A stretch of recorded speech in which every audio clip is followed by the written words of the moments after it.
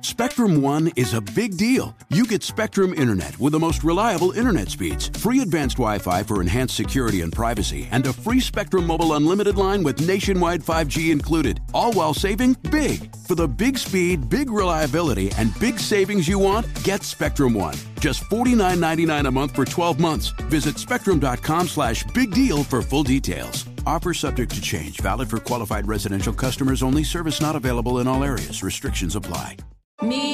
Focus Features presents Back to Black. I want people to hear my voice and just forget their troubles. Experience the music and her story. Know this. I ain't no Spice Girl. Like never before. That's my daughter. That's my Amy. On the big screen. I want to be remembered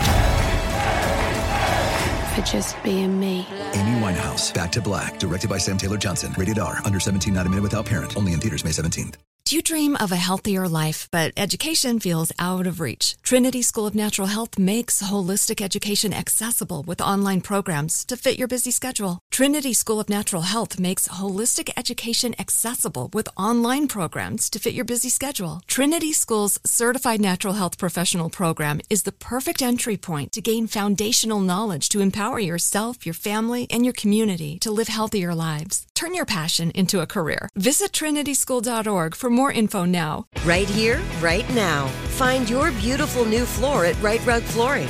Choose from thousands of in-stock styles, ready for next day installation, and all backed by the right price guarantee. Visit rightrug.com. That's RITERUG.com today to schedule a free in-home estimate or to find a location near you. 24-month financing is available with approved credit. For 90 years, we've been right here, right now. Right Rug Flooring. Welcome to Behind the Bastards, the podcast that I continually fail to introduce like a professional, which is particularly shameful this week because our guest is a very professional voice artist, Mr. Paul F. Tompkins. Hi, thank you for having me. Thank you for being here, Paul. You are the voice of a lot of characters that a lot of people enjoy. I think most famously, to me at least, is Mr. Peanut Butter. To be fair, I'm also the voice of a lot of characters that people hate. That's true. That's true. Because if you're really achieving as an artist, a lot of people are going to hate anything that you do. That's the mark how you of success. know you're doing it right. Exactly. And today we're talking about a truly historical success of a creative mind. A man hated by tens of millions of people and who should be hated by billions. Mm-hmm. A man who has done, I would say, incalculable harm to the future of human life and all life on this planet, Mr. Rush Limbaugh. Correct. Yeah. Paul, do you have any kind of history with Rush Limbaugh, like in terms of your upbringing and stuff? I don't know much about how you grew up. Yeah, do you know what? I forgot first of all, I forgot how long he's been around. Yeah. And I remember watching him in his earliest days on TV, and watching that show, like as a goof, the way I would watch, the Morton Downey Jr. show or Wally George or whatever. And just like, who is this clown? And he's like doing this sort of, what seemed like a character, at the time, because I think he fancied himself an entertainer and had a show that had little skits in it and stuff like that. And I thought he was just ridiculous. And so, I watched him ironically and then things just got worse. Like I sort of got tired of it. I remember getting tired of it and like, oh, okay, this is just like the same thing over and over again. And it's not pushing that button in my ironic pleasure center anymore. So I just stopped watching. But he, despite my jumping ship, he continued to do what he was doing. Yeah. He lost the Paul F. Tompkins demographic, but he kept the my parents and everyone that raised me demographic. Was your upbringing particularly political, would you say? Not, not super political. I was raised, my family was a lower middle class, big Catholic family. in Philadelphia in a sort of suburb called Mount Airy. And we were, both of my family was like lifelong Democrats, Philadelphia Democrats. And so that was kind of it. Like we were just sort of, like a conservative liberal family. We didn't talk a lot about politics in the house growing up. And that was kind of it. But I knew that we were liberal Democrats, who were weirdly enough guided by, I'm not even going to say faith. I think we were guided by my parents' sort of morals, where they were greatest generation Depression babies. And they voted straight Democrat. But they were not like, even though we were Catholic, it was like, we were not single issue voters, but my family was, my parents were, brought up with the same sort of, prejudices that people of their generation were brought up with, but yeah, politics did not figure into it. It was like when I got, a little older and out of the house and everything, that's when I started, investigating my own politics, and it was like a long, a journey, That is very exciting to me. Just because you came from kind of more of a liberally background, and your introduction to Rush Limbaugh was kind of watching it as a character, right? Yes, exactly. Yeah. I grew up very conservative. My parents were also lower middle class, verging on poor, and when I was like kind of little, a lot of economic anxiety, but extremely conservative. Yeah. I would say like our family religion was conservatism, and so Rush Limbaugh was whenever I was driving with my mom or my dad, Rush was on. We listened to him. My parents talked about him. So my upbringing with him was that this guy is like the prophet of what's right, both in the political sense and in the moral sense. Right. So I'm very excited about this, and I'm excited that you know who Morton Downey Jr. is, because we're going to be talking about him a bit too. Absolutely. So yeah, Rush Limbaugh it's hard to oversell this guy's influence on our current state of, like, I think it would be fair to say we're kind of like verging on civil conflict right now between the right and left in the United States. For sure. Yeah, for sure. Yeah. So yeah, and I think Rush Limbaugh might be the man most responsible for that. I totally agree that his influence cannot be, is it overestimated? Like, yeah, it cannot be overestimated. It's like, the day he died, I tweeted, I love that laugh. I tweeted, if I had to say something positive, I guess if I had to say something positive, I'm glad Rush Limbaugh lived long enough to get cancer and die. Yeah. And then that got picked up by FoxNews.com. They did a roundup of liberals celebrating cheering his death. Rush Limbaugh's death, which really was just like, hey, if you want to harass some people, here's who to harass. And I had people in my mentions on Twitter like saying things like, you better pray you never meet me. like people implying violence because I said I'm glad Rush Limbaugh is dead. I had somebody call my house and say, Jesus, Rush Limbaugh contributed far more good to society than you ever will. Fuck you. My God. Like, for Rush Limbaugh, this guy. But I mean. This guy had a show. He had a show. He wasn't a legislator. He wasn't like some sort of freedom fighter. This guy just had a show where he said mean things. Yeah, where he repeatedly celebrated the deaths of his enemies and made $500 million doing it. Yes. Yeah. Okay. Let's get into Rush's life. So the first thing I learned about him when I started digging into him that might be the thing I learned about him that surprised me the most. Rush is not short for anything. Rush is a full first name. And in fact, Rush Limbaugh is the third Rush Limbaugh in his family line. They are very proud of that name. His grandpa, Rush Sr., was born and raised in Bollinger County, Missouri. So he and I are both Missouri babies. He grew up into a world that was changing rapidly. Rush Sr. saw an electric light for the first time when he was 12. He took his first railroad trip in 1904 to see the World's Fair his real name? in St. I always Louis. thought that I always thought that was like one of those things where he was like, I choose that. That is the most shocking thing about him. Rush Limbaugh is not only his full name, it is the only name his family seems to give their firstborn sons. Hey, if it ain't broke. Yeah, if it ain't broke. So Rush Sr. became a lawyer. He opened an office in Cape Girardeau, Missouri, and he basically never left the town again. He retired in 1994 at the age of 102, which I mention because it suggests that all those cigars Rush Limbaugh smoked saved us about 32 years more of his show. Wait, I'm sorry. Did you say he retired at 102? Yeah, in 1994. Yeah. And then how long did he live after that? Did he get to enjoy his retirement? I think he died immediately. From what? Yeah, like he's one of those guys who worked until he died, basically. Some people are like that, you know. Some people, his grandson was like that.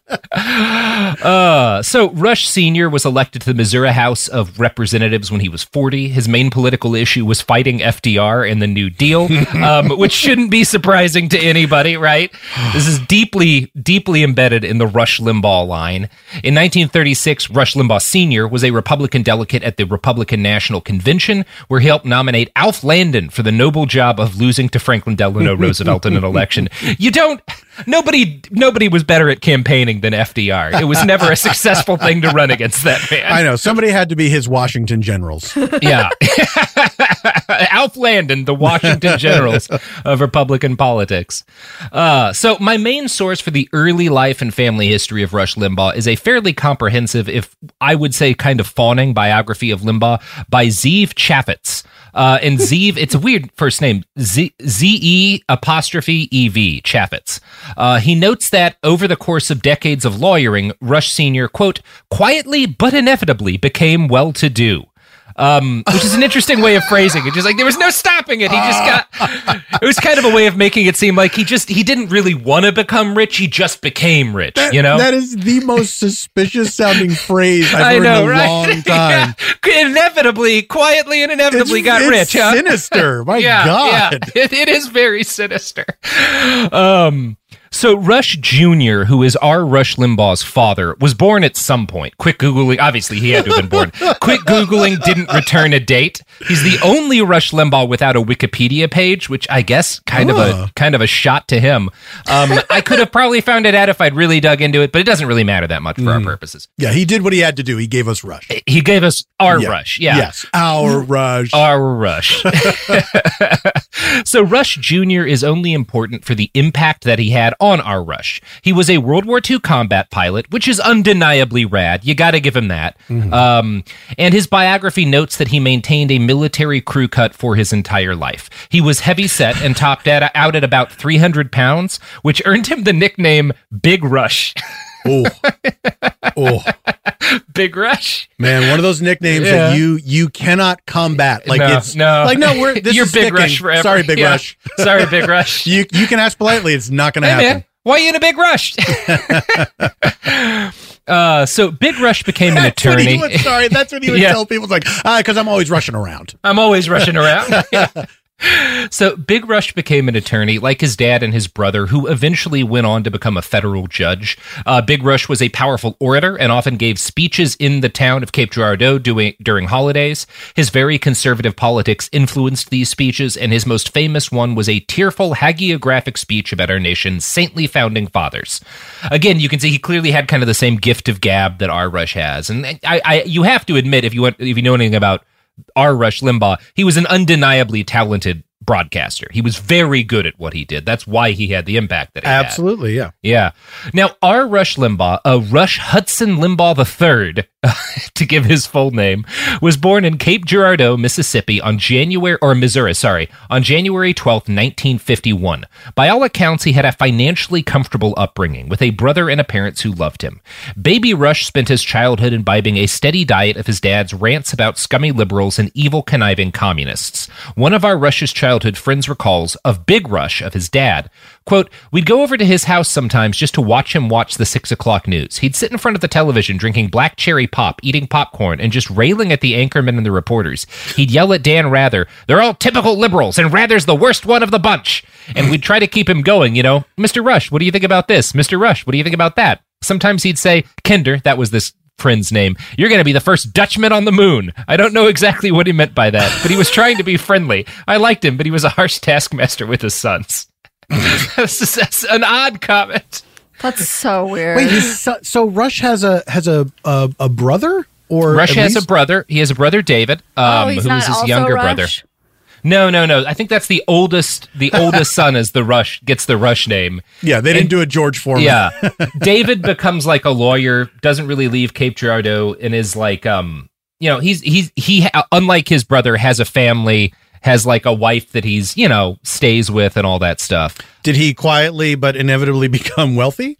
I think he was born wealthy. He and his brother were both born rich as hell. So our Rush's brother David provided an even more telling glimpse of kind of what their childhood was like under Big Rush. My dad stood out. Sometimes he provoked people who didn't agree with him to violence. Once, for example, he was in a bar slamming FDR, and a couple guys jumped him and beat him up. I never did ask him the details of that one, but it was a couple guys, not a fair fight. I know that much. I have to assume he deserved to get the shit kicked out of him. Yeah, 100%. I'm going to guess he was saying something like, the people who got screwed over in the Great Depression deserve to starve to death. We shouldn't be helping them. That's going to be my guess. And he got the shit kicked out of him by some WPA guys, something like that. If your name is Big Rush and two guys go after you, I think that's a fair fight. That's a fair fight. You're big, Yeah, he's not Little Rush. He's 300 pounds. They're probably each about $1.50, Fair fight. Exactly. Fair fight by mass. They're thin from being poor. Yeah. So R. Rush was born into the Eisenhower years, which will probably always be remembered as like the high point of both capitalism and the United States. This period of peak American exceptionalism imprinted itself deeply on Rush's growing brain. His father was made a special ambassador to India's legal system. Their family got their first television. Yeah. What does that mean? I think it means, India was newly independent in the Eisenhower years, right? The UK had just left. They had just partitioned with Pakistan. They're developing their own independent legal system, and they're a democracy that was heavily based, at least initially, on the US. So the president, picked guys who were established lawyers like Big Rush and also established Republicans to be kind of help set up the Indian legal system. Wow. That's kind of what happened. So yeah, his father's a big man in Republican politics. Rush grows up seeing in the period where America is undeniably like literally is half of the global economy, right? That's a very significant thing for him.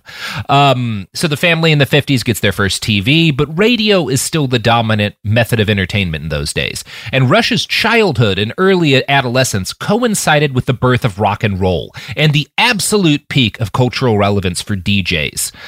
My dad grew up at a pretty similar period of time. He's like 7 or 8 years younger than Rush.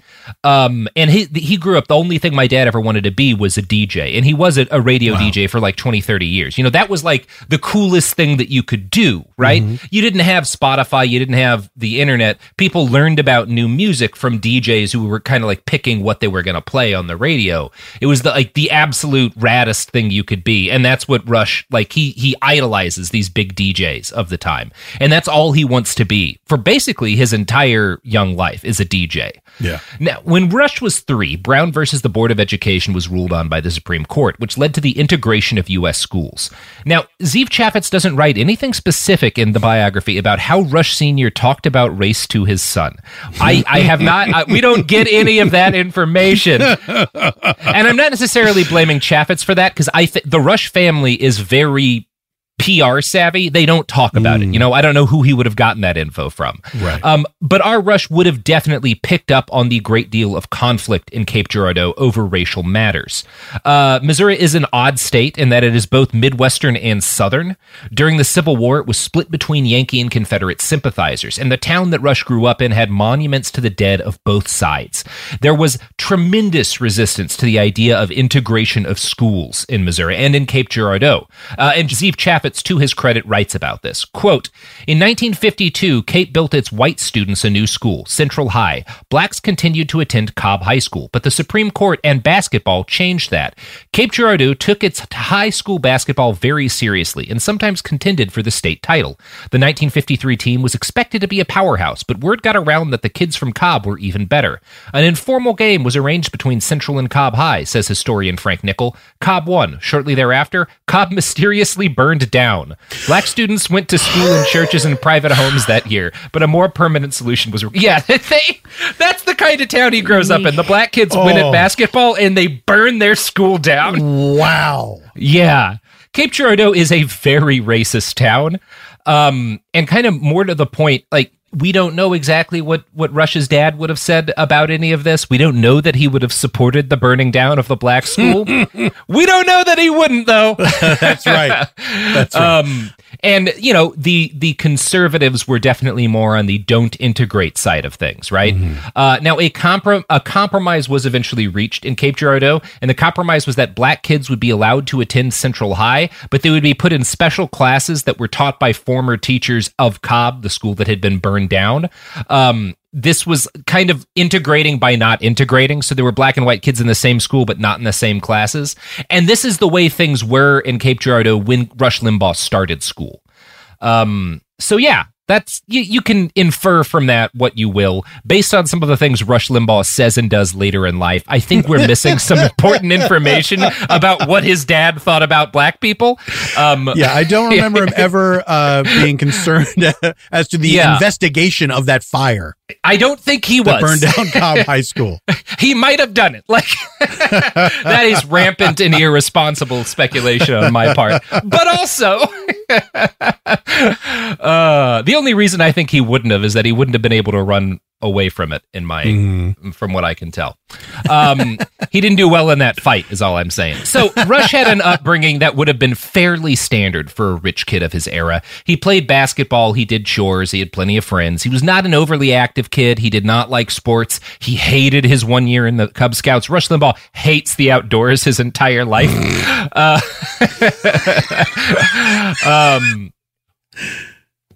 He did not like school, but he was popular, largely because his family was rich and had a huge basement with a pool table and a bunch of other luxuries. The kids Rush hung out with during this time give us some of our best hints about the darker elements of his childhood. One of them told Zeev Chaffetz, quote, Rush's dad didn't suffer fools lightly. He was always very disapproving of Rush's ambitions to have a career in radio. Rush's mom was a kind, gentle person, but his dad could be pretty rough. He was not above calling down Rush and David in front of their friends, and when he did it, there was a string of expletives attached. I saw that happen many times. So, kind of abusive, not, I don't think, by the standards of the time. And I haven't heard any that he was like beating his kids or anything, but kind of mentally abusive. Again, probably more or less in line with what most men of his social class would have been like to their kids. You know, I don't think this was abnormal. I mean, how many of these guys were born out of the sort of ritual humiliation by their fathers in front of an audience? Yeah, I think most of them. You know, it's like it's such a common thing that I guess I'm just glad my dad was a guy who didn't say anything ever. Yeah, it's better than humiliating you in front of your friends when you say something he disagrees with. So, every one of Rush's early friends that I've seen interviewed is very consistent about the fact that he was not political from an early age. He rarely, if ever, talked politics, and he did not express strong beliefs. One of his friends even remembers him as a particularly good debater in school because, quote, he could argue either side of a proposition without missing a beat. When he did express political opinions, they were generally conservative. One friend noted that the only time he saw Child Rush express a strong political sentiment was after the 1960 presidential election, when Rush was 9. Quote, Rush wrote on a drywall, Kennedy won, darn, Nixon lost, shucks. So, grows up conservative because his dad is conservative, but it's clearly politics is not a big part of his life from an early age. He's not like Ben Shapiro, right? Where from the get-go, he's being sort of like focused into becoming a political commentator. That does not happen with Rush Limbaugh. Right. He's more from the darn shucks school of political commentary. Yeah. So Rush got his first gig at age 13 working at a downtown barber shop. He later told his biographer that he liked the gig because it gave him a chance to talk to adults, who he preferred to his peers because I didn't think kids were interesting. When it came to girls, Rush was as awkward as you'd expect. He was bad at sports, heavyset, and not at all smooth. In his 1993 biography, The Rush Limbaugh Story, biographer Paul Colford recalls one particularly embarrassing incident during a game of Spin the Bottle when Rush was a teenager. He spun the bottle and it stopped pointing at the prettiest girl at the party, which is how she's described in this anecdote. Quote, "She looked at him and gasped. Couldn't do it. Not with him, that is. And everyone in the room witnessed his humiliation. It was a wound he would nurse forever." That's nice. Thank you, biographer, for that. And it's one of those things, I think there's... I'm sure this has an impact on the kind of man he becomes, but also I think most of us have a moment like that where we have a crush on some person of the opposite or the same sex, and they're not into us, and it's horribly embarrassing. It's a pretty normal, and most of us don't grow up to destroy civil society and the environment, right? Yeah. We've all been there. And Rush was there too. Obviously, this is a part of whatever toxic stew gets cooked up in him. But I don't know how, it's one of those things I think you can kind of lean too much on. Oh, this is why he was always forever humiliated by this thing. And that's why he became the man he was. Well, we all have that in our past and we all don't do this shit. It's very much like the original origin story of Lex Luthor that Superman blew out his hair. Mm-hmm. Superman was responsible for him going prematurely bald, and he became a supervillain because of this. Yeah, and there are a lot of other bald men in that world who don't become supervillains. Right.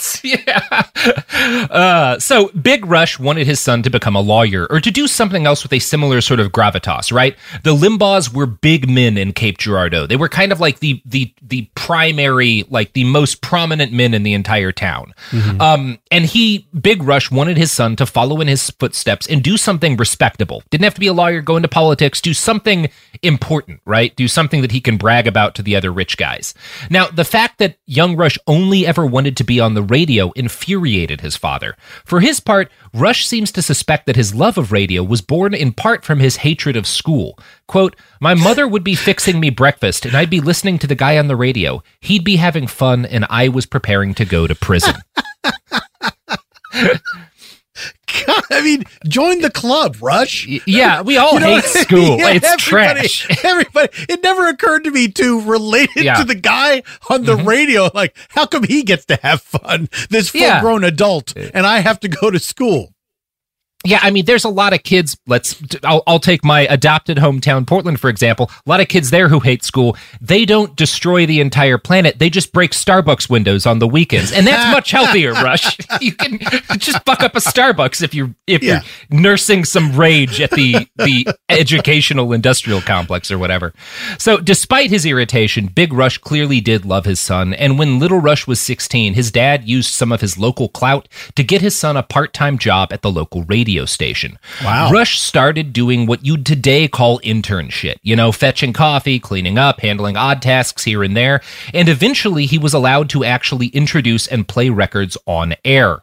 The summer before his senior year of high school, Big Rush paid for his son to attend a 6-week radio engineering course in Dallas. This was a big moment for Rush. He was away from home for the first time, living in a boarding house. He started smoking cigarettes, thank God, and he got a license that allowed him to actually... And he got a license that allowed him to actually run the radio without adult supervision. Once he had this, station management let him hang out alone all weekend and weekdays after school, playing records and for the first time presenting himself to an audience on air.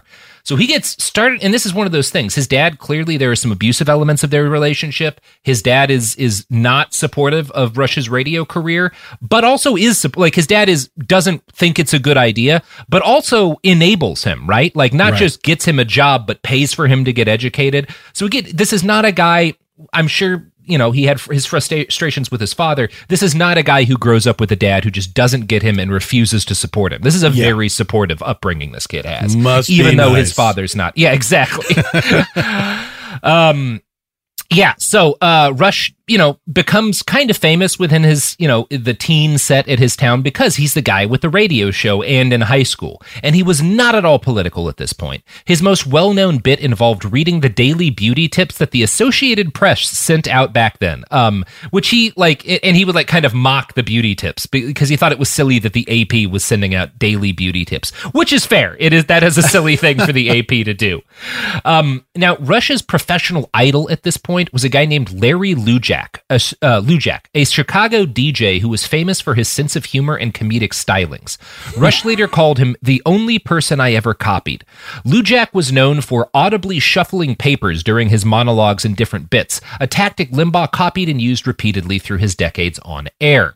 And as in kind of... That was like his signature bit? No, it wasn't a bit, but it was like a thing he would do to emphasize that, like, I've got evidence or I've got information here, It was a thing Rush, and it was a big Rush Limbaugh thing, It's how you convince people who maybe aren't that credible that you have good information, right? It's like, look, down. I have papers. Must be, yes, yeah. He's been handed this ream of paper that has information on it, so it's true. But Lujak was not a political guy, right? He was just a DJ? He was not, and he fucking hated Rush Limbaugh, because when Rush got famous in the early 90s, Rush was like, Larry Lujak is the only man I ever copied, and they asked Lujak about it, and his response was basically, fuck that guy.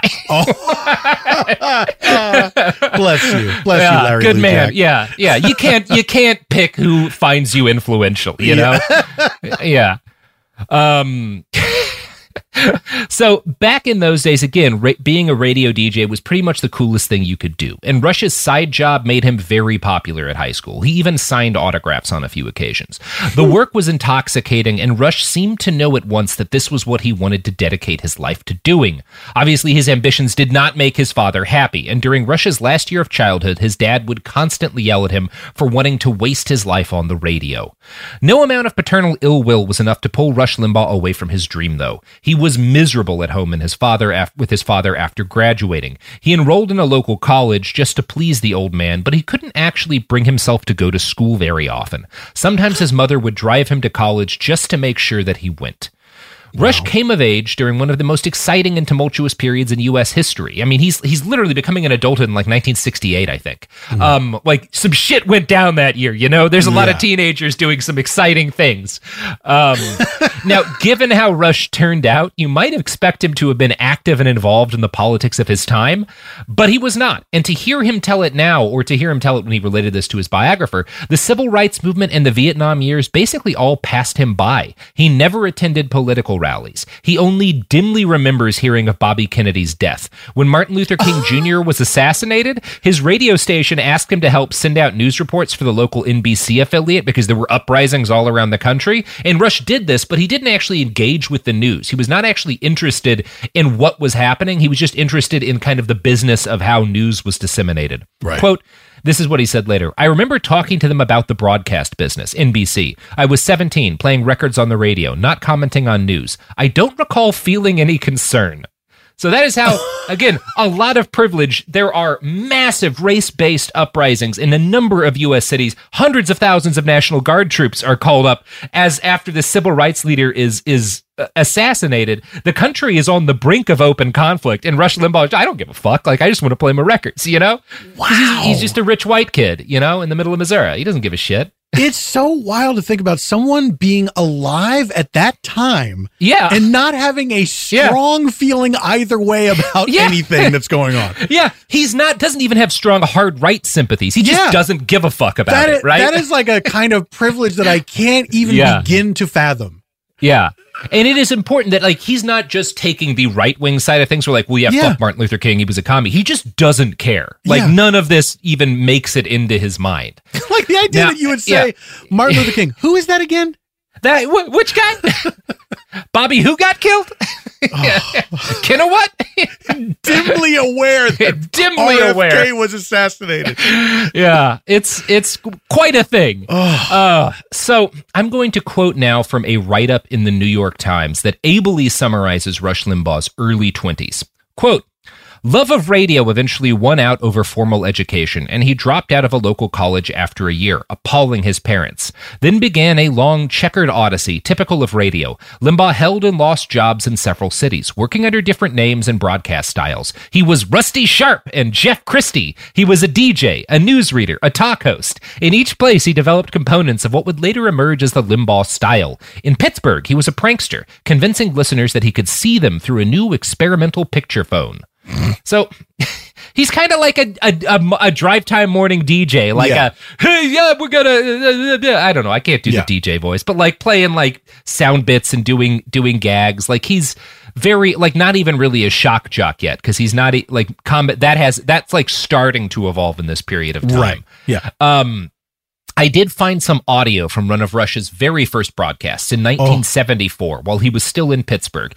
And I think it's interesting because in it you can hear Rush in mid-transition from that drive-time DJ voice to the voice of the Rush Limbaugh who would help breed a modern American fascist movement. So here he is on WXZ's Solid Rockin' Gold show. So without further ado, here is Rush Limbaugh in 1974. Also appearing with Sha-Na Na and opening the show will be Billy Cook's Rainbows and Gypsies. See the exciting Day of the Dolphin, rated PG, now showing at the Ardmore Drive-In, Bellevue, Bethel Cinema, Camp Horn Drive-In, Carnegie Cinema, and Cinema World.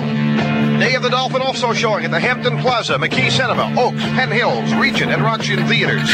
See Day of the Dolphin now at the Sewickley, South Hills, South Park Drive-In, South Hills Drive-In, and Sunset View Drive-In. I certainly hope you people are writing all of this down.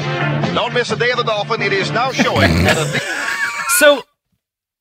very silly, as all radio from the 1970s sounds today, right? And as most radio today sounds. But also, like, you would never have guessed, based on his early performances, that he was going to become what he became, right? No. I mean, look, he has undeniably great voice. Great voice. Yeah. Very good at imparting information, like actual factual information. This movie is for sure playing here at this time. Day of the Dolphin. Absolutely. I can't wait to see it. It's the exciting movie Day of the Dolphin, but that he's just straight reading things that you cannot misinterpret in any way. Yeah.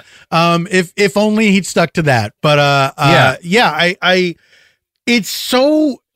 I guess I don't want to get ahead of us, get ahead of ourselves, but the idea that this guy would not be content doing just this is like, when does it, the idea that it turns like, I don't know. Okay. Yeah, I'm sorry. We'll get to that. But I imagine we will. I think it's fair to say this is what he loved, and he would have been perfectly happy if he could have made a good. We're getting to kind of like a Hitler at art school story, where like, maybe if he'd gotten to keep being a drive-time radio DJ, things would have been better. You know, I had a conversation with a friend of mine who also does podcasts and radio, and for neither of us, it is our thing. Our first thing, but we shared we had a conversation where we shared our love of being good at reading copy. Like when you have to do ads, there is something that's weirdly satisfying about like, oh, I sound like a guy on the radio. Like I'm doing a good job at reading this and making it sound natural and whatever. And it's like isn't that enough? Isn't that enough? That it is a good feeling when you nail an ad read. Yeah. I think everyone who does who does a job that, like, I think pretty much everyone who has worked, there's a joy in professional competence of any type. You know, if you're working, if you're running like the cashier at a grocery store, right? Mm-hmm. When you get really good at bagging, like it's this. The kind of ecstasy of competence, right? Where you can kind of lose yourself in a task, you know, and be like, I'm as good at this thing as I can be. Even if you don't like the job, there's a satisfaction in that. 100%. And I think Rush was happy in this period he wasn't rich, he wasn't influential, but he was doing a thing he loved well, and he was happy in this period in the early 70s. So his early material in Pittsburgh is interesting to me because it's exactly the opposite of what you'd expect from him. One of his reoccurring bits was the Friar Shuck Radio Ministry of the Air, where he relentlessly mocked the radio preachers that he saw coming into the station on Sundays. He thought these guys were grifters, and he hated them. The center of this bit was that no matter your problem, God would solve it if you'd send the radio preacher $100.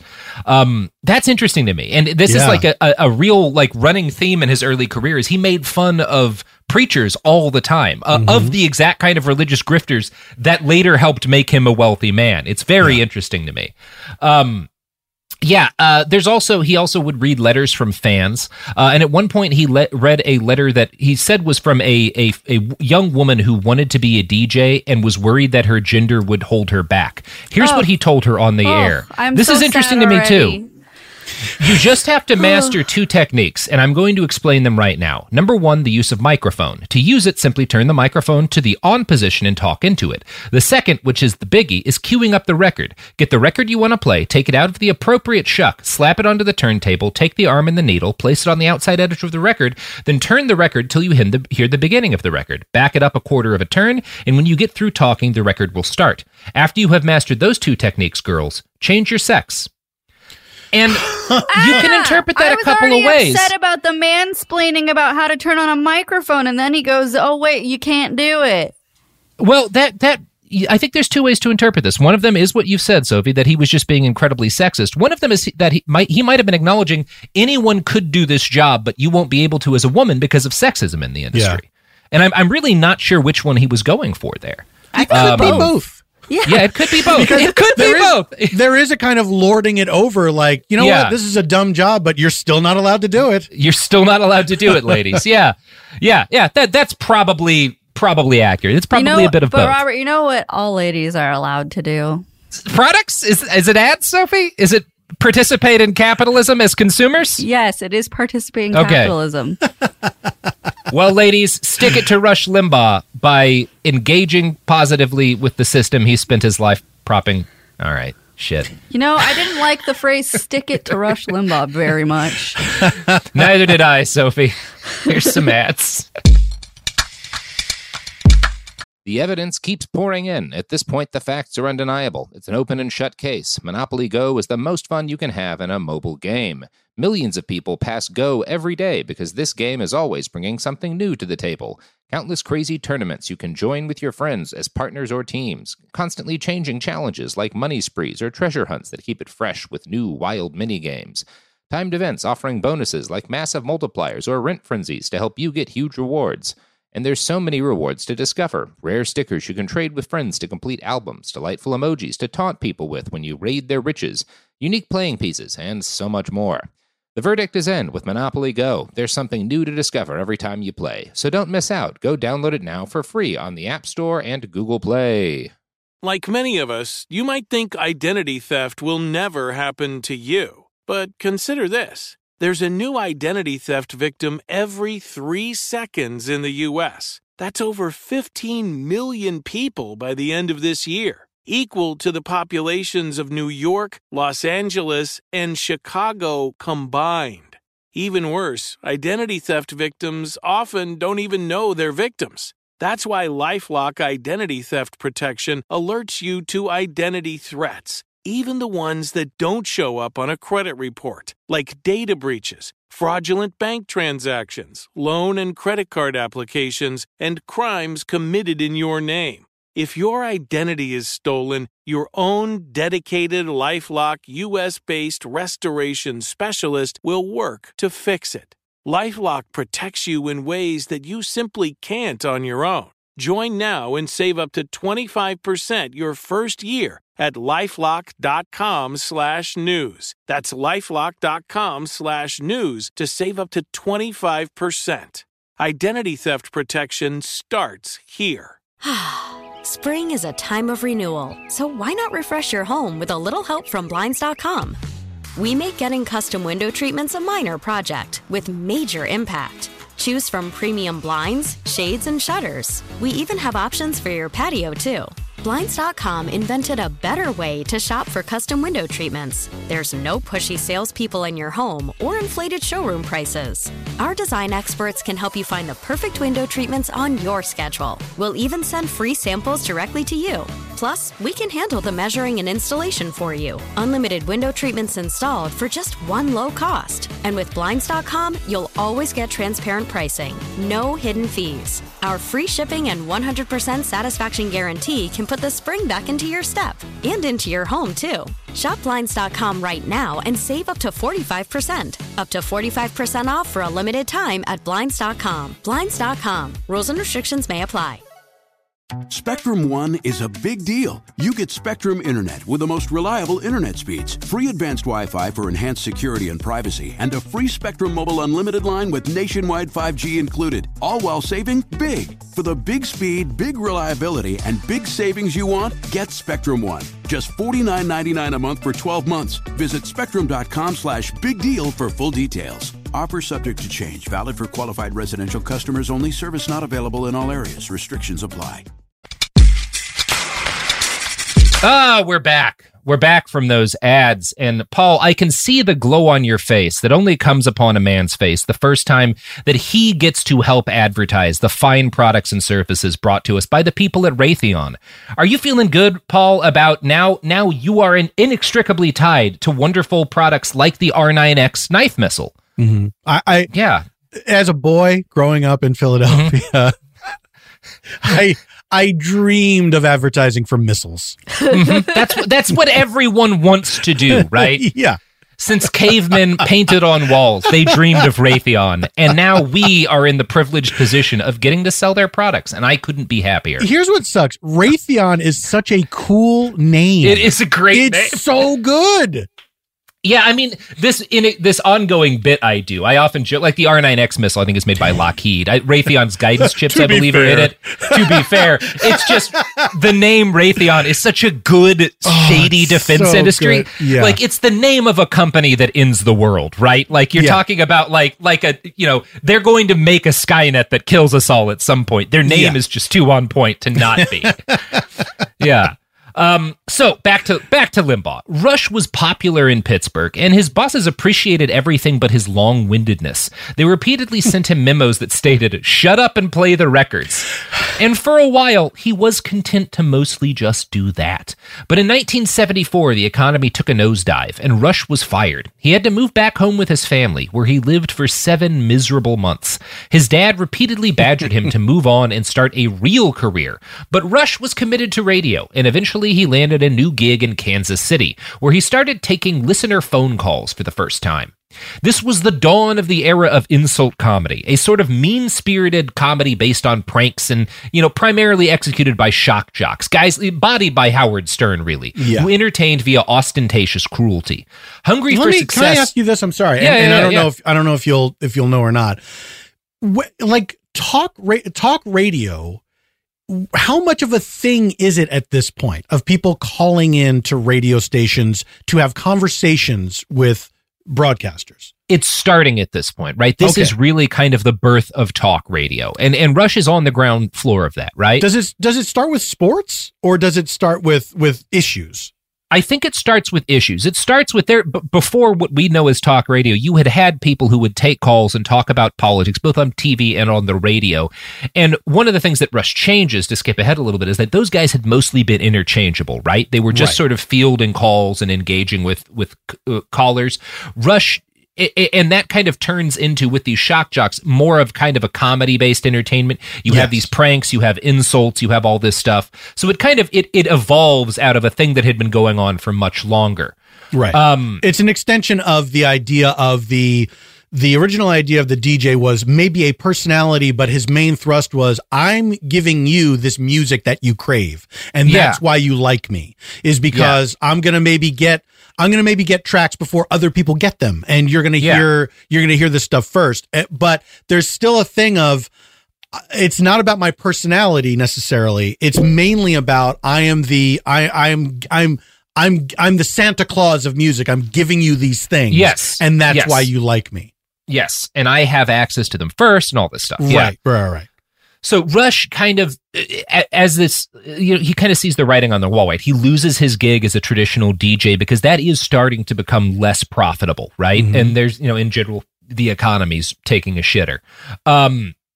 So he realizes that kind of the way things are going is more based around personalities and comedy and entertaining people, and he starts to pivot to that.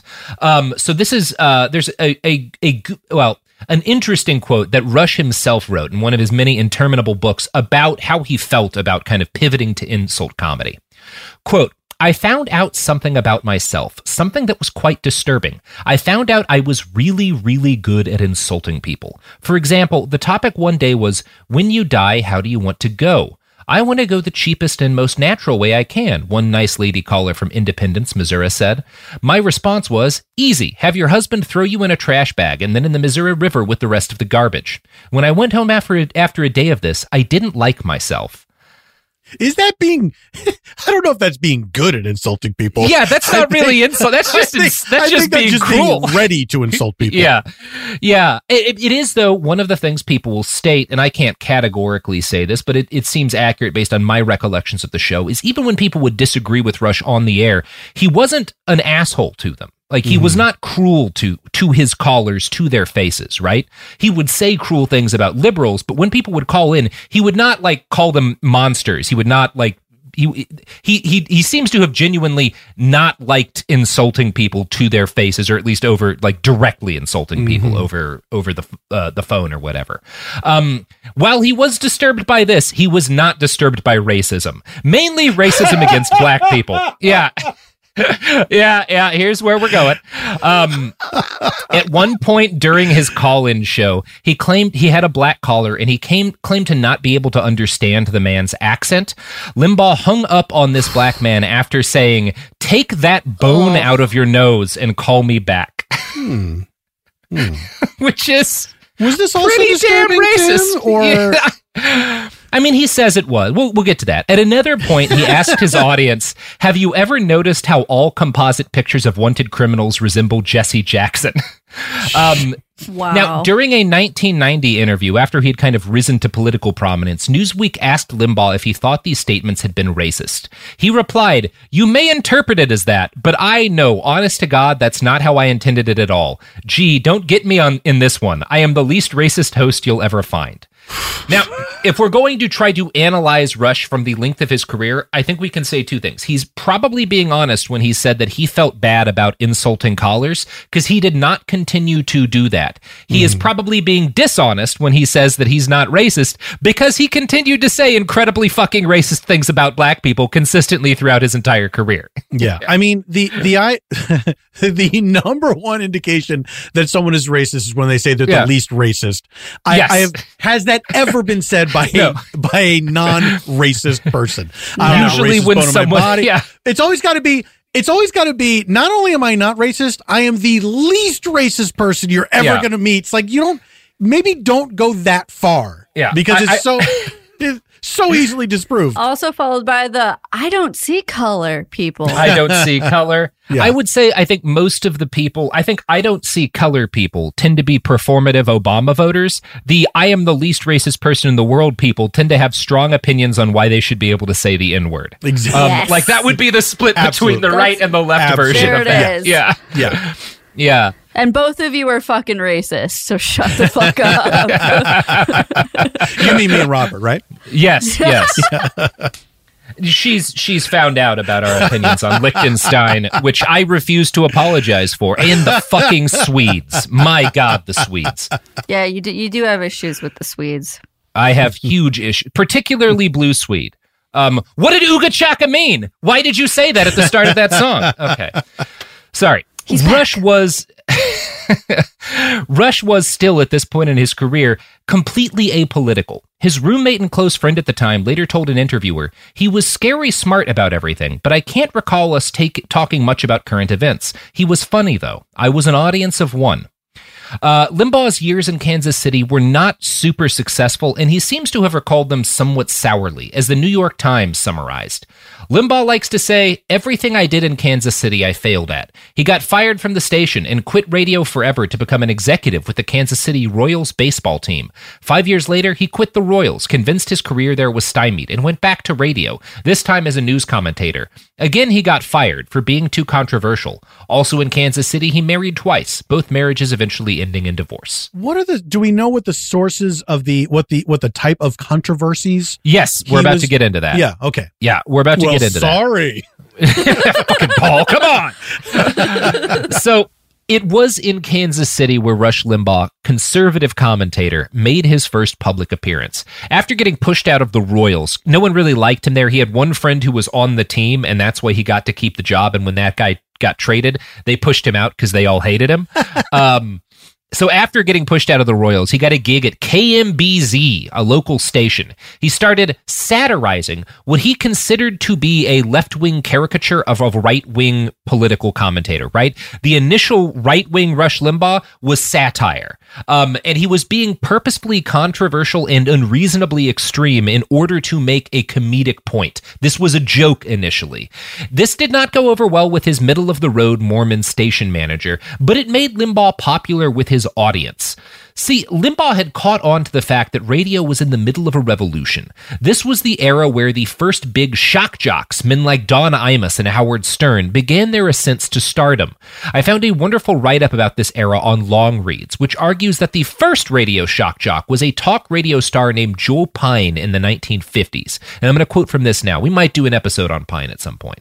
Quote, "His unconventional style, dressed up to dress down pinkos and women's libbers and riff on rather than read reports, was neither news nor entertainment. It seemed to be best described, well, the New York Times and Time both did anyway, as an electronic peep show. The personality-free press of the time considered Walter Cronkite the most trusted man in America and Johnny Carson the funniest. But Pine, with a syndicated show on more than 200 radio outlets, was the most Machiavellian. When it comes to manipulating media, icons of talk author Donna Halper told Smithsonian Magazine, he was the father of them all. Pine briefly descended from his soapbox in the mid-60s for a week's vacation after bringing a gun to his show during the Watts riots, suggesting the world wasn't quite ready for his kind of conservative appeal. So, Pine is doing the Rush Limbaugh bit in the 50s and early 60s. But America is not ready for that yet, right? he even 50s Americans like, this guy's racist and a fucking lunatic. Yeah. So now, just so I understand, Rush's, this satire that he was doing. Yeah. The idea was, here is what left-wing people think right-wing people are like. And the point he is trying to make is the left wing sees the right wing as extreme and hateful and racist and closed-minded. Like, is that the point he was trying to make? I think so, because he even says like it was a satire, right? Like that's how it's portrayed in his biography, that he was kind of, his personality was satiric in nature. And that's kind of the only way I can interpret it, is that he was trying to satirize what, like, kind of the loony right winger, you know? Okay, but through the lens of here's how the left sees them. That was never said directly. Yeah, it sounds like it's a protective phrase of like, I was not satirizing these guys directly. I was not satirizing right-wing people. I was satirizing how left-wing people see right-wing people. Yes. That is how I have interpreted what I've read. Yeah. Okay. Yeah. That does sound like a base covering kind of thing. Yeah, a bit. I do think he started not believing everything he said. It started as a joke and him intentionally to provoke controversy, because controversy brings in listeners and gets attention, gets word of mouth. That's why he was doing it. And the story of Rush Limbaugh is these kind of purposefully, absurdly extreme satire becomes what he really believes and is, you know? Yes. So he's an apolitical guy who's like, this is what politics sounds like to me, I guess. Yeah, I think so. And that's how I interpret it. We'll go over that more. So obviously Pine, kind of the first right-wing radio shock jock, had peaked too early. It kind of, I guess, to steal a phrase from the Nazis, shown his power level too early during the Watts riots, and he got kicked off the air. Rush, though, started getting political at exactly the perfect time. This was the early 1980s. Howard Stern came onto the scene in 84. Don Imus had risen to prominence in the 1970s. Imus was another guy my dad listened to a lot growing up. Imus in the morning was like a big part of getting ready for school. Don Imus is going to be on the fucking TV. And you were like, this guy's having so much fun and I have to go to prison. This guy's having fun. He's talking about nappy-headed hoes, which was like the phrase that I forget what it was in reference to, but like that's what got him in trouble. It was a women's basketball team. Yeah, it was a women's basketball team. Because Don Imus was also very racist.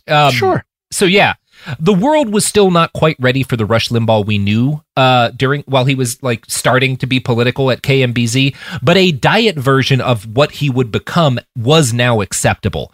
And one man who recognized the potential of Limbaugh's shtick was Norm Woodruff, a consultant to the station who became the acting program director at Sacramento's KFBK network.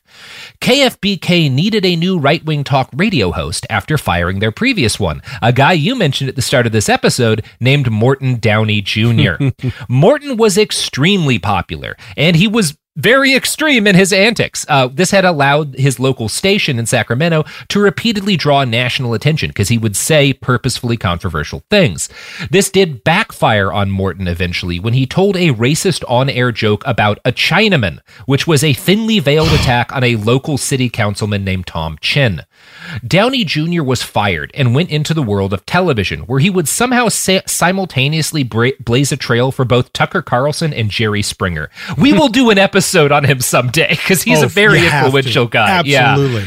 Yeah. But for today, he matters because his firing, number one, his success proved that being a purposefully controversial right-wing bigot was really profitable for a radio station, and because when he got fired, Sacramento had a hole in the station's roster that they needed to fill with another racist right-wing shithead, just one who was not quite as racist as Morton Downey Jr. Rush Limbaugh stepped up and said, "Not being quite as racist as that guy is my middle name." For now. For now. Eventually, I will be much worse. So, Rush Limbaugh moved to Sacramento. When he started at the station, his new boss, Woodruff, told him, "We want controversy, but don't make it up. If you actually think something, if you actually believe it, you can tell people why. We'll back you up. But if you're going to say stuff just to make people mad, if all you want to do is rabble-rouse, if all you want to do is offend and get noticed, that's not what we're interested in, and we won't back you up." He was clearly lying. I think this was ass covering by the station, right? Yeah, absolutely. Yeah. But they would never ever push back on his bigotry. But you know who does push back on bigotry, Paul? Ads? Yeah. The products and services that support this podcast. The evidence keeps pouring in. At this point, the facts are undeniable. It's an open and shut case. Monopoly Go is the most fun you can have in a mobile game. Millions of people pass Go every day because this game is always bringing something new to the table. Countless crazy tournaments you can join with your friends as partners or teams. Constantly changing challenges like money sprees or treasure hunts that keep it fresh with new wild mini-games. Timed events offering bonuses like massive multipliers or rent frenzies to help you get huge rewards. And there's so many rewards to discover. Rare stickers you can trade with friends to complete albums, delightful emojis to taunt people with when you raid their riches, unique playing pieces, and so much more. The verdict is in with Monopoly Go. There's something new to discover every time you play. So don't miss out. Go download it now for free on the App Store and Google Play. Like many of us, you might think identity theft will never happen to you. But consider this. There's a new identity theft victim every 3 seconds in the U.S. That's over 15 million people by the end of this year, equal to the populations of New York, Los Angeles, and Chicago combined. Even worse, identity theft victims often don't even know they're victims. That's why LifeLock Identity Theft Protection alerts you to identity threats, even the ones that don't show up on a credit report, like data breaches, fraudulent bank transactions, loan and credit card applications, and crimes committed in your name. If your identity is stolen, your own dedicated LifeLock U.S.-based restoration specialist will work to fix it. LifeLock protects you in ways that you simply can't on your own. Join now and save up to 25% your first year at LifeLock.com/iHeart. That's LifeLock.com/iHeart to save up to 25%. Identity theft protection starts here. Spectrum One is a big deal. You get Spectrum Internet with the most reliable internet speeds, free advanced Wi-Fi for enhanced security and privacy, and a free Spectrum Mobile unlimited line with nationwide 5G included, all while saving big. For the big speed, big reliability, and big savings you want, get Spectrum One. Just $49.99 a month for 12 months. Visit spectrum.com/big deal for full details. Offer subject to change. Valid for qualified residential customers only. Service not available in all areas. Restrictions apply. Spring is a time of renewal, so why not refresh your home with a little help from Blinds.com? We make getting custom window treatments a minor project with major impact. Choose from premium blinds, shades, and shutters. We even have options for your patio, too. Blinds.com invented a better way to shop for custom window treatments. There's no pushy salespeople in your home or inflated showroom prices. Our design experts can help you find the perfect window treatments on your schedule. We'll even send free samples directly to you. Plus, we can handle the measuring and installation for you. Unlimited window treatments installed for just one low cost. And with Blinds.com, you'll always get transparent pricing. No hidden fees. Our free shipping and 100% satisfaction guarantee can put the spring back into your step and into your home, too. Shop Blinds.com right now and save up to 45%. Up to 45% off for a limited time at Blinds.com. Blinds.com. Rules and restrictions may apply. So we're back. And at this point, Rush Limbaugh has launched himself as a right-wing shock jock, and he is an instant hit. Zeev Chaffetz writes, quote, "The station let him go on the air solo, unencumbered by sidekicks or guests, and encouraged his highly personal right-wing monologues. For the first time in his career, he was marketed heavily and aggressively. There were billboards around town showing a finger hitting a button, captioned, 'How would you like to punch Rush Limbaugh?' Rush was so pleased by these that he sent Brian a snapshot. Morton Downey Jr. had been a big star in Sacramento, with a 5% share of the market, 5% of people listening to the radio in a given 15-minute segment. Limbaugh tripled that. He was sharp-edged, but good-humored. The new morning host espouses many of the same beliefs of his predecessor, Morton Downey Jr., reported the Sacramento Bee, but he skates a little further from the edge of the hole in the ice. Rush was rewarded for his success with a 6-figure salary, an estimable income in the mid-1980s, even by his father's standards. More important, for the first time in his life, he really mattered. He was invited to deliver speeches, just like Big Rush. He was an occasional commentator on television and wrote newspaper columns. Politicians and celebrities sought him out. He and Michelle, his wife at the time, bought a new house and furnished it with products he endorsed on air. So he's a hit. You know, this is the start of, and it's really just almost straight up from there for the rest of his career. Right. He finds his niche and he runs with it. Yeah. Again, he's a very intelligent, talented man. Yeah. Anybody else still find the Big Rush part really funny? It is very funny. It's very funny. An hour in, it's still funny. Yeah.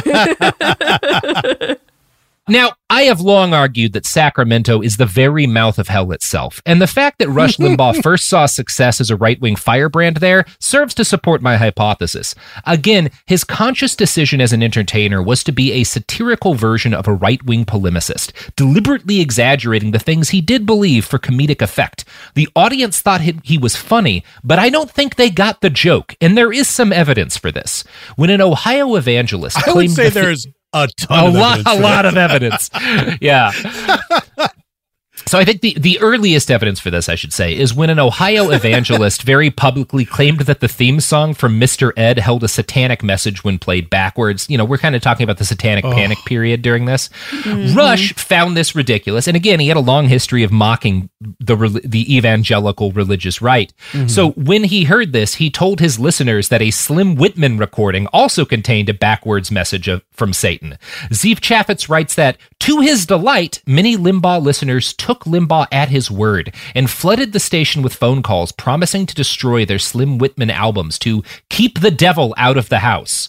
Rush considered this a hilarious prank. He did not apologize or, as far as I know, correct the record. So we see in this, he's joking, right? He is not, again, his whole history is mocking these people. Yeah. He does not believe this, but he doesn't correct people because he realizes, oh, they're engaged, they're destroying stuff. That means I have power, right? I think he even found it might have been something that kind of addicted him to this idea that, like, I can make, even if I'm deliberately being absurd and lying, I can make people take action based on those absurdities. That's got to be addictive. And I think it is for him. It is absolutely undeniable. And especially, you know, like if you've spent time on Twitter, and if you've ever been, like I have on occasion, deliberately stupid on Twitter and gotten sincere replies to something that is so obviously a joke,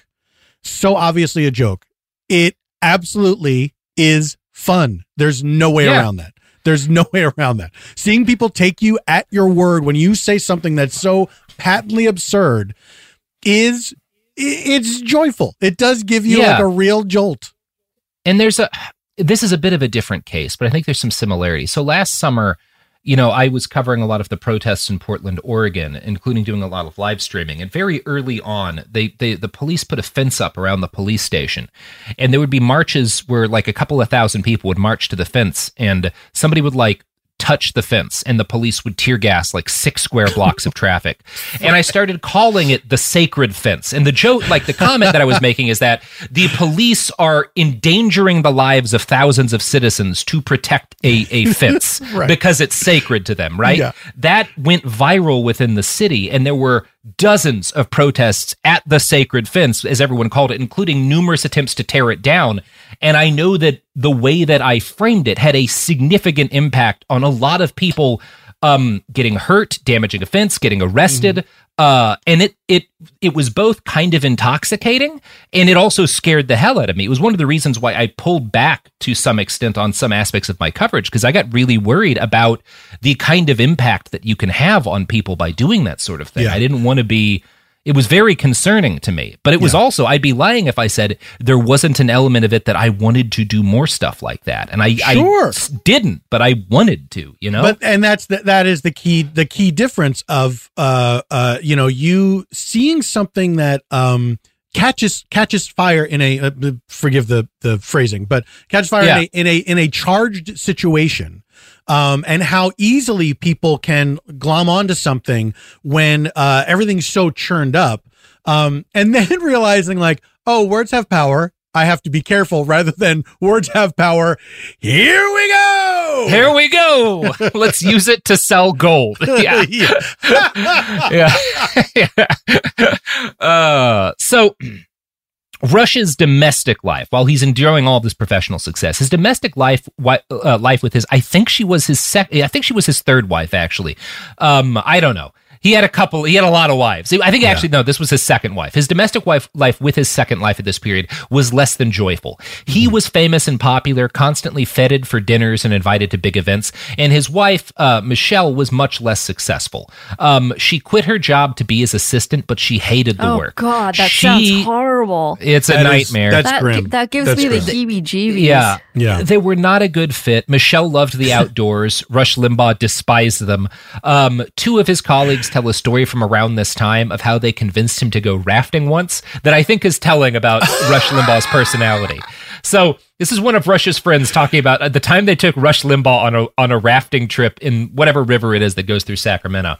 Quote, "It's a very, very mild ride. Bob gave Rush an oar and told him to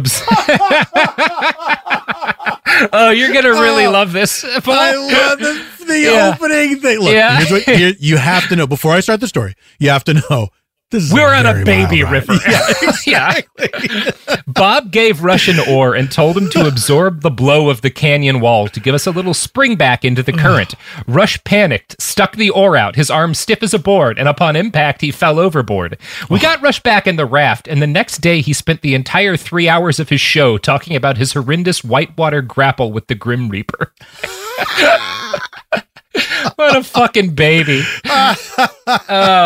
I've had people fucking shoot at me, and I've had people shell me with artillery, and I've never spent 3 hours talking about it. You fucking baby. Wow. So Sacramento is where Limbaugh started picking up what would become a voluminous list of mostly self-inflicted nicknames. He was El Rushbo, the all-knowing, all-caring, all-sensing Maharishi. He was also a harmless little fuzzball and the epitome of morality and virtue. He started claiming that his show was hosted by the EIB, or Excellence in Broadcasting Network, which did not exist. This joke mainly served as a vehicle for Rush to express his grandiosity. He declared himself on the cutting edge of societal evolution, swore that he was serving humanity, and had himself introduced as having talent on loan from God. His opinions were, quote, documented to be almost always right, 97.9% of the time, by the Sullivan Group, which also did not exist. And again, he's joking, and also at a certain point, he starts meaning all of this very literally. Yes. Right? Like, that's kind of how narcissists work.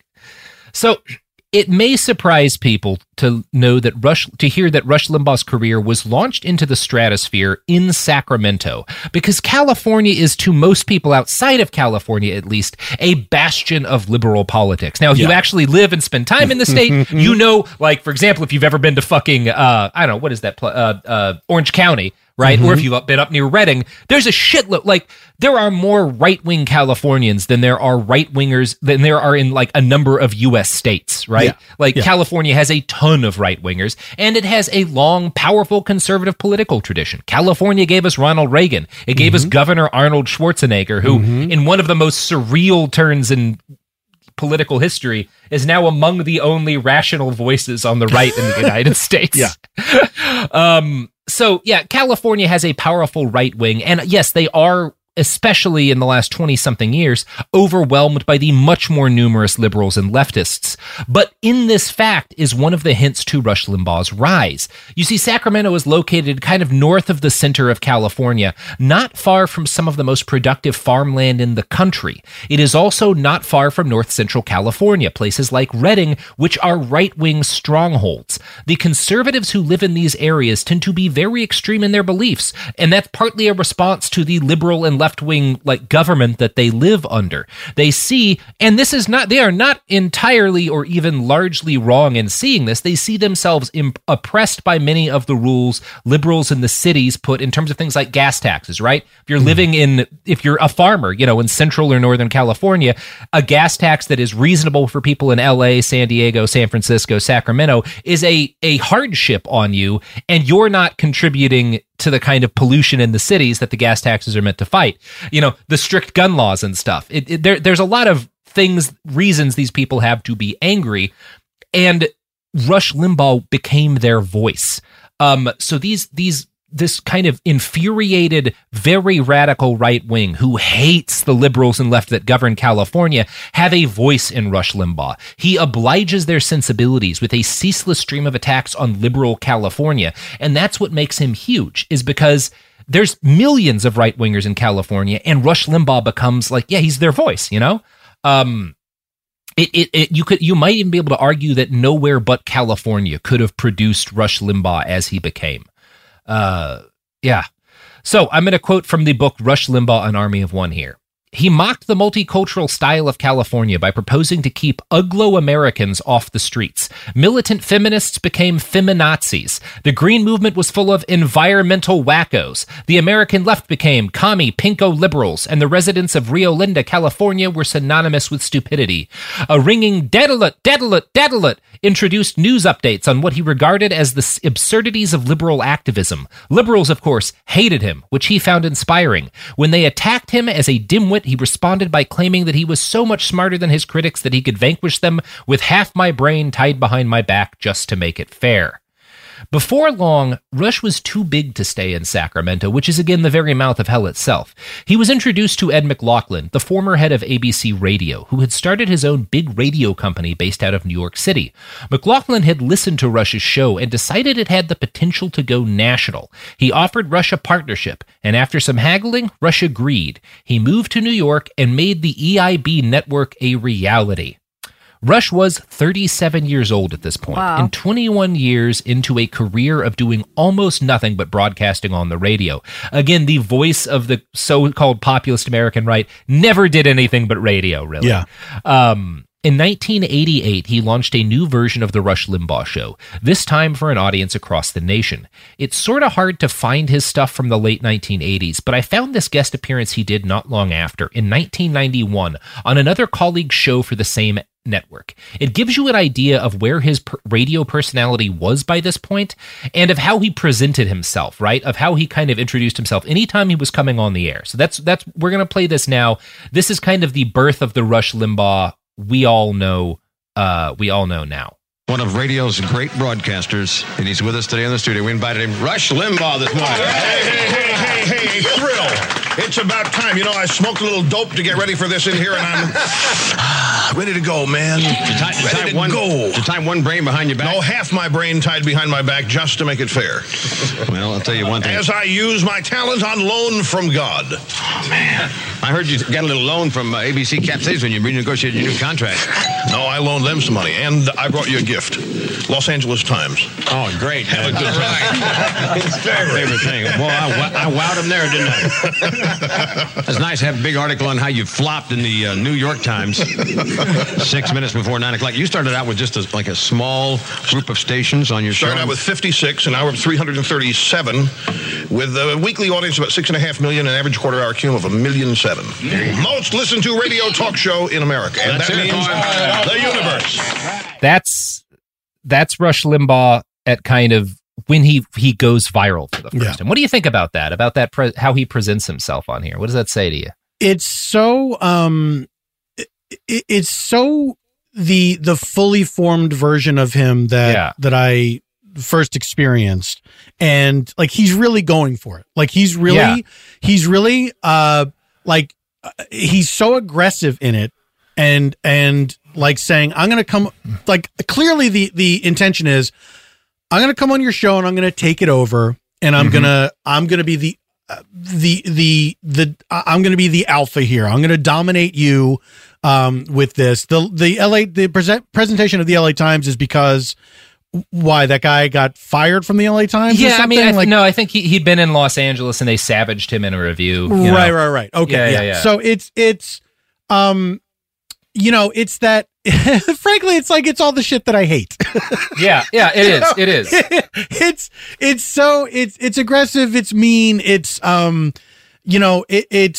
he's also correcting him on one of his 8 catchphrases. You have to get it right.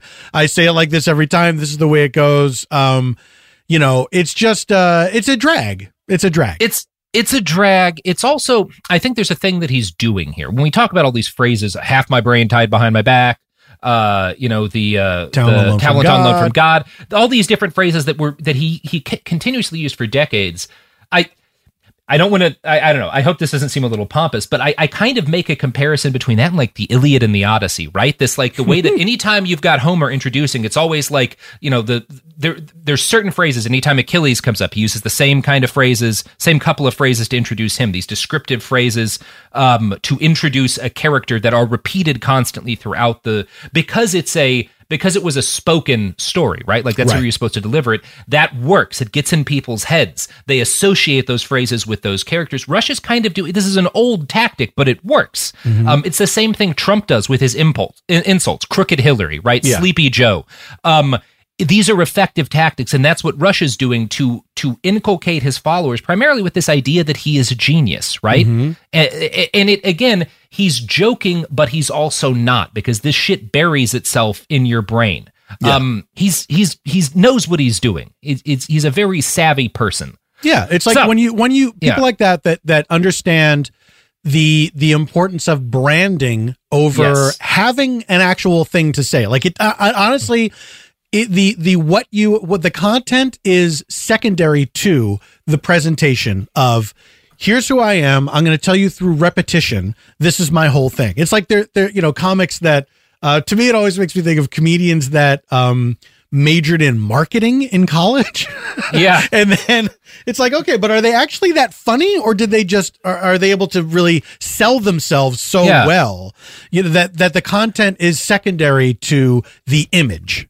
you have two kinds of people who really are able to build a following. You have people who are able to build a following because folks genuinely just enjoy the work that they're bringing into the world. They like their personality. They like what they're doing. And then you have folks who are able to build a following primarily because they do cult leader shit, right? Yeah. That's what the marketing comedians, right? That's what Limbaugh, this is cult leader shit. This is how you do it. Yeah. We do a little bit of that here, but hey, look, we're all guilty a little bit. We're all guilty a little bit, and I'll be guiltier when I get, I don't know, a couple of hundred people killed by the FDA in my mountaintop compound, which is always the goal, Paul. You're very welcome if you would like to have an armed standoff with the Food That's how you know you're successful. That's how you know you're successful, when a 3-letter agency burns you down by... Anyway, I don't need to Waco this time. Yeah. I'm going for the EPA. I want the EPA to get this standoff. That's a good one. Yeah. Wow, I'm so impressed. Well, it took almost an hour 20 for Robert to mention Waco. Good job. Yeah. Well, I'm getting, I realized I was Wacoing a lot, trying to cut back, a whole get a little less Waco 20, in the diet. And then here he is. First Waco. But we'll talk off air, Paul, about synergizing our cults in the near future. Anyway. So, Rush did not tone himself down at all after he went mainstream. In fact, he grew more extreme, and he seems to have quickly forgotten that he was ever practicing satire. In 1990, at the very height of the AIDS crisis, Rush launched a new segment on his show, The AIDS Update. Ugh. And I find it interesting how different sources report on this. Yeah. When Limbaugh died, it was obviously a big story, the fact that he'd done this AIDS update. And it was, in fact, Limbaugh AIDS Update was like the second or third most Googled term alongside his name the day he died. Snopes and Newsweek both published prominent fact checks on this story, but Zeev Chafetz's biography of Limbaugh came out well before Rush's death and before the AIDS updates were really talked about all that much outside of, the community they most impacted. I think it's interesting how Zeev wrote about it, not knowing that this was one day going to become a significant story. So this is how Zeev wrote about the AIDS update. After an ACT UP demonstration at St. Patrick's Cathedral in New York City that disrupted a mass, Limbaugh chastised militant homosexuals for their disrespectful behavior, and shortly thereafter began broadcasting irreverent and tasteless AIDS update segments introduced by Dionne Warwick's I'll Never Love This Way Again. In his traveling stage show, The Excellence in Broadcasting Tour, he did a bit when he put a condom over the microphone to illustrate safe speech. So that's how the AIDS update was kind of framed by Zeev before it was a big story. Now, here's how Snopes characterized it in their fact check after Limbaugh died. And I think before that, but already, that doesn't sound good. I don't think Zeev is trying to whitewash him. I think he just doesn't see it as a big story. Yeah, even just plainly stated, that is it's terrible. Yeah. It's terrible. Yeah. And it sounds worse when Snopes goes into more detail on this. Yeah. Quote, at the height of the HIV/AIDS crisis, the Rush Limbaugh show featured an AIDS update in which Limbaugh joked about an epidemic that had claimed more than 100,000 lives between 1981 and 1990. Specifically, Limbaugh targeted gay men who had died. In addition to joking about their deaths, Limbaugh reportedly played songs during the segment, including Kiss Him Goodbye, I'll Never Love This Way Again, and Looking for Love in All the Wrong Places. Snopes.com uncovered an interview in the Cedar Gazette from 1990 in which Limbaugh said the segment was politically oriented and based upon my reaction to what I consider to be extremism in the political mainstream by a group of people. Per the Cedar Gazette, Limbaugh said his target is not AIDS victims, but militant homosexuals who blame church and government officials for the epidemic. The AIDS update is meant to offend them, Limbaugh said. Damn right. According to a 1998 Los Angeles Times article, it was a popular segment, but it also created outrage among AIDS activists, something not helped by Limbaugh reportedly saying, gays deserved their fate. Mocking the horrific deaths of gay people isn't something that will get a conservative radio host fired today, so obviously this was never more than a mild bump in Limbaugh's career back in 1990, and it says a lot about where the right would go that a segment dedicated to mocking joyfully the deaths of people he disagreed with was popular, right? That would become the mainstream for Republicans. Now, in 1990, it was still a thing he had to apologize for, and that year is the year he became officially famous, 1990. He had his first live TV appearance on June 2nd when C-SPAN did a special on talk radio. And yeah, so this is like, he does kind of have to sort of say that he regretted doing this, that he felt like he was kind of attacking people who, like he was like, I didn't mean to be mocking people who had died. I was trying to attack these militant activists. And so I stopped doing it because I feel bad about it. Yeah, who are so far still alive. For the moment. Yeah. Anyway, so does a TV appearance on C-SPAN in 1990 on June 2nd, which is kind of his first big TV appearance. And then the New York Times does a big profile on him. From that, quote, with its characteristic attention to production values, the network simply set up a camera inside a spare WABC 77 studio in New York and let the self-proclaimed most dangerous man in America roll. Cut to a schlub in a cheap white dress shirt, black tie, and hastily barbershopped helmet of hair, already wiping sweat and grumbling about the TV lights, planted behind his desk and mic, interrupting the station's young newscaster, Kathleen Mahoney. She's trying to do her 5-minute top-of-the-hour update, oddly for 1990, while wearing a mask because, as she explains, the host had warned her it could be dangerous to let his listeners identify her on TV as a liberal feminist. He was only joking, Limbaugh insists. You said wear a bag over my head, Maloney says. Limbaugh keeps threatening to yank her mask off, complimenting her beauty, and interjecting impatiently, the news just holds up everything here. I'm trying to make the news worthwhile. There's a lot in there. Oh, fuck. Jesus Christ. That's a New York Times report on his C-SPAN appearance. Yeah, he's like, both saying you should cover your face because my listeners will harass you for being a liberal feminist, and also take off that mask, let everyone see your pretty face. Yeah, like he's simultaneously both threatening her and sexually harassing her. It's wild that it's good. It seems there's something about that seems so modern. Do you know what I mean? Yes. Like, yes. I feel like that. He created the modern. Yeah. Right, you know? Yeah. So you can see it, in 1990, that's what he's doing. Yeah. Now, 1990 is, as I said, also when the Gray Lady published their first full feature dedicated to El Rushbo. The article is fascinating and valuable since it seems like few copies of his early 1988 to 91, 92 episodes exist. So this New York Times write-up provides us with several fascinating insights into how Rush's show evolved during this period, and more to the point, into where American conservatism was about to follow in his wake. At one point, a critic calls in, this is again the New York Times writing about his show from an episode we don't have anymore. So at one point in the show, a critic calls in and tells Rush, quote, I believe you are doing a great disservice by using the program to convince people that if poor people are not successful, it is their fault. You are just a paid advocate of the rich and you despise the poor. Now, that's very accurate. The author of the New York Times article notes that perhaps due to his guilt over his crueler shock jock days, Rush is very polite to his liberal callers. And this is what the New York Times writes as Rush's answer. You misunderstand my point. There is nothing wrong with being rich. It's not evil. Most rich people earned it by virtue of hard work. This has always been the country that people come to because there has always been a chance for opportunity. And if you start punishing the people who bust their tail to be prosperous, then you're going to unmotivate people to try that. I am not a paid defender of the rich. I am a proud promoter of the American way of life. Yeah. What are the... I guess that's a thing you can just say, that most rich people earned their money. Like, yeah, it's objectively untrue, but yes, you can say that. Objectively untrue. Yeah. But I guess if you are born to wealth, but then you also get a job that makes you even wealthier, yeah, I mean, it's like, that's hard work. I mean, look at Elon Musk, Jeff Bezos, Bill Gates, all guys who were born to wealth. They weren't born crazy rich. They weren't born with fuck you money, but they were born into wealth, and then they were able to get fuck you money because of the... And there's a lot written about that. Bill Gates having access to a computer in an era when basically no one did. Yeah. Bezos being able to secure a huge loan from his parents in order to help start his first business. Mm-hmm. Elon Musk also getting a loan from his dad to start a business. It's the way it always works for these people. And they spin that as self-made, Yeah. Because in their mind, it's true.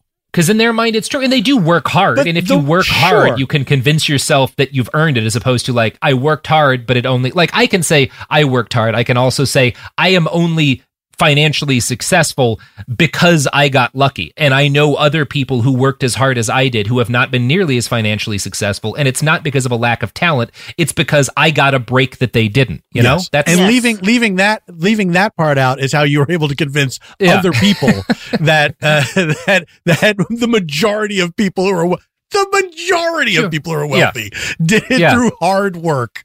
Yeah, it's nonsense. So that New York Times piece reveals that by 1990, Rush was already popular enough to draw massive in-person crowds, and this was unheard of for a talk radio personality. Today, we're well acquainted with right-wing thought leaders who can draw thousands upon thousands of fanatically loyal followers to in-person gatherings, but Rush was really the first. From the Times, quote, There are towns where he is unheard and unheard of, and then there are places like Tampa, where the announcement of a Rush Limbaugh stage show sold out the 2,200-seat Ruth Eckerd Hall in 4 days. The occupants of those seats are out of them and cheering when Limbaugh appears in a 3-piece tuxedo. They're like the crowd for a country western concert, says Dan Woolley, the hall's director of operations, after sizing up the crowd in the lobby. Surprisingly youthful and more beer than wine drinkers. You're going to have fun tonight, Limbaugh tells them, and at the same time, you're going to learn some things. Pacing constantly, he does some jokes that poke fun at the Japanese and the liberal media.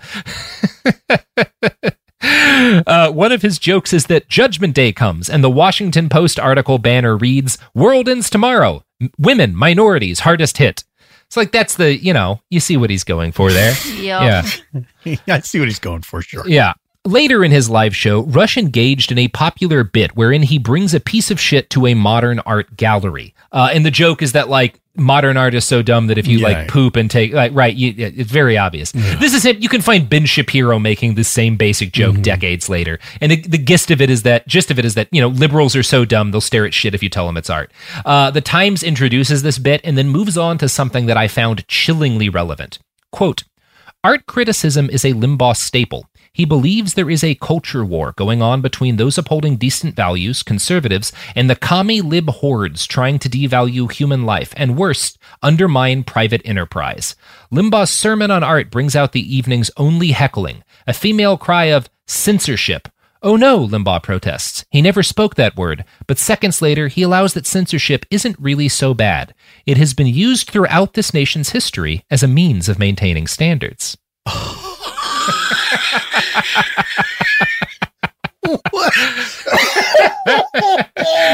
As a means of maintaining standards. Yeah.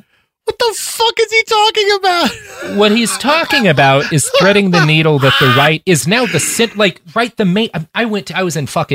took a concealed handgun course in Texas because I'm getting my out-of-state permit so I can be armed in more parts of the United States because of all of the Rush Limbaugh. That is like going to cooking school in Paris. Yeah. Well, and the thing started with like a 30-minute lecture from the instructor on cancel culture. Like, this is the big thing within the right. I know. Wow. This is the big thing within the right now, and Limbaugh is starting both like saying like, well, the liberals want to like censor us, want to cut out all ideas they disagree with, and then he moves on to saying, but also it's okay to censor people sometimes, right? Because this is what the right believes.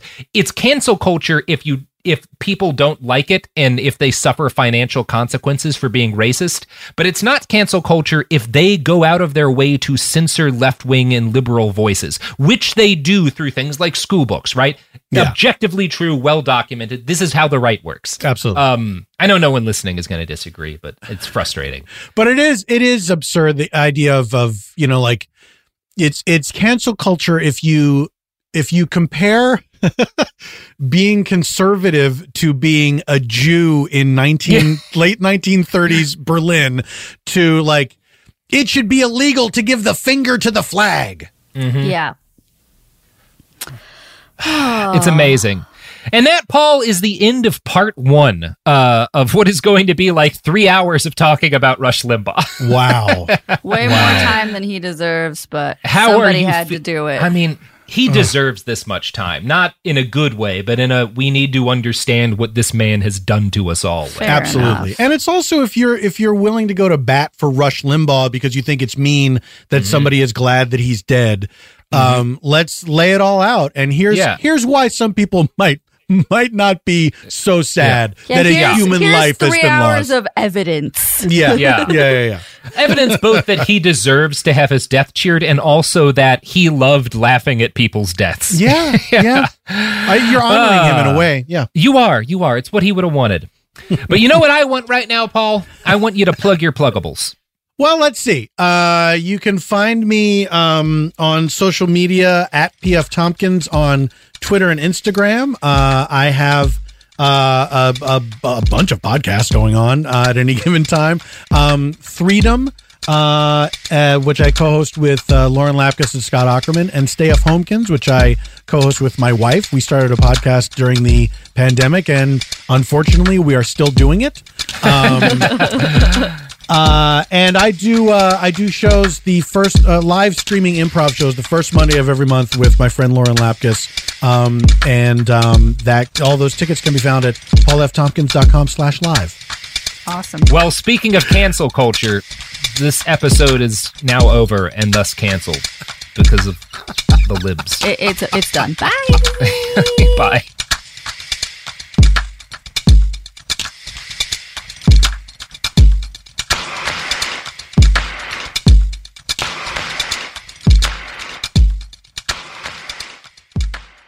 This show is sponsored by BetterHelp. It's a simple truth. No matter who you are, mental health challenges can affect you, and how you manage them can make all the difference.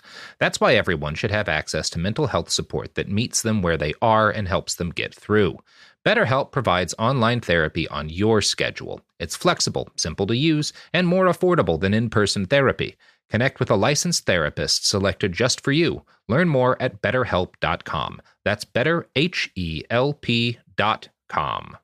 Do you dream of a healthier life, but education feels out of reach? Trinity School of Natural Health makes holistic education accessible with online programs to fit your busy schedule. Trinity School of Natural Health makes holistic education accessible with online programs to fit your busy schedule. Trinity School's Certified Natural Health Professional Program is the perfect entry point to gain foundational knowledge to empower yourself, your family, and your community to live healthier lives. Turn your passion into a career. Visit trinityschool.org for more info now. Right here, right now. Find your beautiful new floor at Right Rug Flooring.